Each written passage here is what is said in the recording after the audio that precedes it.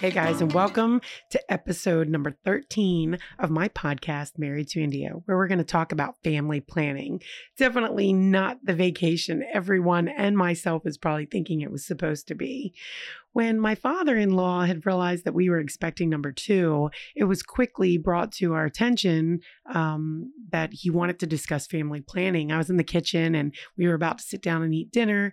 Actually, this was number 3. This would be, we already had Brittany at the time. Bradley was already born. So it would have been our second son, Brajesh, in which I wasn't even days home from the hospital. My father-in-law was like, should we discuss family planning? And at first I was like, oh man, we're going to go on a vacation. Sounds exciting. And then it hit me that he wasn't talking about like the family planning, anything other than the fact that Srinu and I now had 3 children. And in his eyes, he didn't really see why we needed to have any more. And if we were going to be planning for any more, and it was something that he wanted to open up a discussion on. And I just thought, oh my gosh, like there's no way on God's green earth that I would possibly talk to another man about my family planning, let alone my father-in-law. And I looked at Srinu and I was like, babe, is he talking about like birth control or like scheduling, like when we're going to have kids and stuff like that? And he was like, yeah. And I was like, yeah, that's not a discussion that we're having. And I kind of cut it off, but it was very early on that I realized that in Indian families, anything and everything is open for discussion, especially because before I knew my husband at all, I never even thought, other than a mother-in-law coming to visit, I never thought that they would stay for any extended amount of time. And after Srinu and I had gotten married, right from my pregnancy, my mother-in-law had started coming and she was staying 6 months out of the year with me. So she would be 6 months in India and then pretty much 6 months for the most part out with us. And the way that it would work would be she would come out around March and then go back right as school was starting with the kids. So she would be home with us all summer. And it just happened to work out because in the United States, that's when wedding season is. So my mother-in-law would be with us to help us with the kids during wedding season. And then of course, she would go back. My mother-in-law would come out early, so my father-in-law wouldn't be able to join her on the way over because, the kids were still in school at that time in India. So with him having to be there for his college students, he would have to wait until school got out for them. And then he would fly here and join us, stay with us during the summers. And then he would fly back when school was starting again in India. And I just remember thinking to myself, like my own parents hadn't had this conversation with me about family planning. And I don't even think up until that point had ever asked me in my life, like, oh, how many kids do you want? Or asked me any questions about how I plan on raising my kids. It just wasn't one of those things that we had really thought about. And it opened my eyes to understanding that the Indian culture, it's not that they're wanting to be nosy. It's just simply that they want to be involved.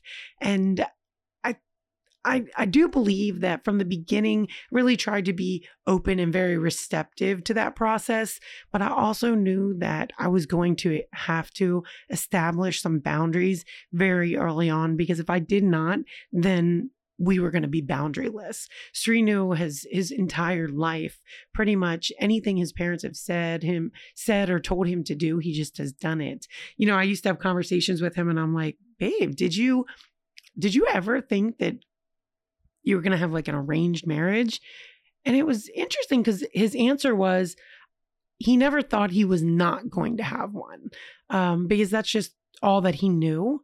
That it was fascinating to listen to him talk, because Srinu is the type of guy, not only is he South Indian, and they seem to be a little more stricter within the Telugu community. I wouldn't even venture out to say just South Asians. I don't want to go so broad on that, but especially most of the Telugu community that I've met and know, they're super close knit. They're super involved. Everybody knows everybody. Nobody hides anything, that kind of thing. And I remember, telling Srinu in the beginning when we had started dating and we started talking about like moving in together, Srinu's big thing was he did not want to live in an area where there were a lot of Indians. And that was just because he simply wanted his privacy.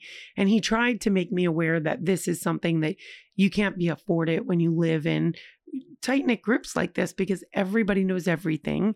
And when he used to tell me if people from his community come to know that we were dating, he wouldn't even have the opportunity to tell his parents before somebody else had told them. I just thought that was crazy, because they're all the way in India, like 10,000 plus miles away. How are they going to hear it before you tell them? And, obviously that was how they found out. But it was one of those things to where I said, okay, let me be able to respect those boundaries, even though as an American, it was hard for me, because for a long time, I used to think he was just trying to hide me. But I learned very quickly, going into this marriage process and having kids, that it was never about that. It was just my in-laws just really, really want to feel a part of our relationship. They want to have an opinion. And as much as that's not something that I was raised with, I really wanted to allow them the opportunity to feel like I too can be inclusive. As if, if Srinu had married somebody from India, I wanted them to feel that other than the fact that I'm not Indian, I wanted them to feel that I was in any and every way that I could possibly be adapting, not only, to their culture, but to who they were just simply as people and as a family, because every family dynamic is very different. I wanted them to be able to see that and feel that from my side. And so that having that conversation with my father-in-law, even though it was abruptly cut off, it was one of those things that I learned early on. If you're going to be in one of these relationships where there is another culture involved, in which you're not used to, especially the Indian culture for one, you got to be prepared for that. I saw a lot of couples, in our forum and our group, who would come out, and it was jaw-dropping to me sometimes when I would hear comments made like, when in Rome, and I would think to myself, why would you marry somebody outside of your religion or outside of your culture if you were going to just put a hard stop on the fact that you need to adapt to the person that I am? It's this way. We live in America. We don't live in India. I heard that so many times. I've heard so many one-sided conversations that I remember there would be times I would get so upset when I would hear comments being made, or there just being a lack of patience for somebody else's side of the family because another person just wasn't used to the way that was being presented.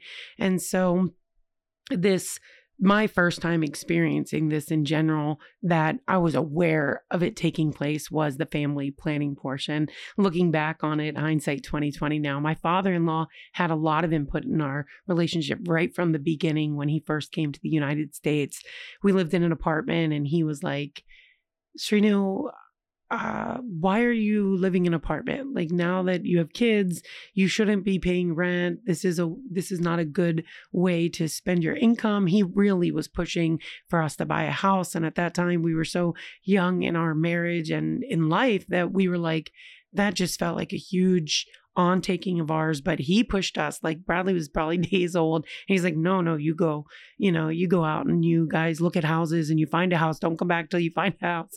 And I remember that day going out with our real estate agent and looking, and we wound up further than we wanted to be, but we found the perfect home.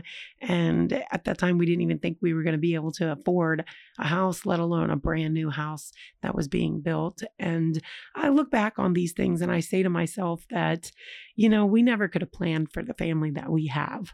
But even though I didn't want to talk to my father-in-law about family planning, I couldn't have planned a better family. And so if you guys are out there and you're thinking, or you're in that part of your relationship where you're like, oh my gosh, what have I gotten myself into?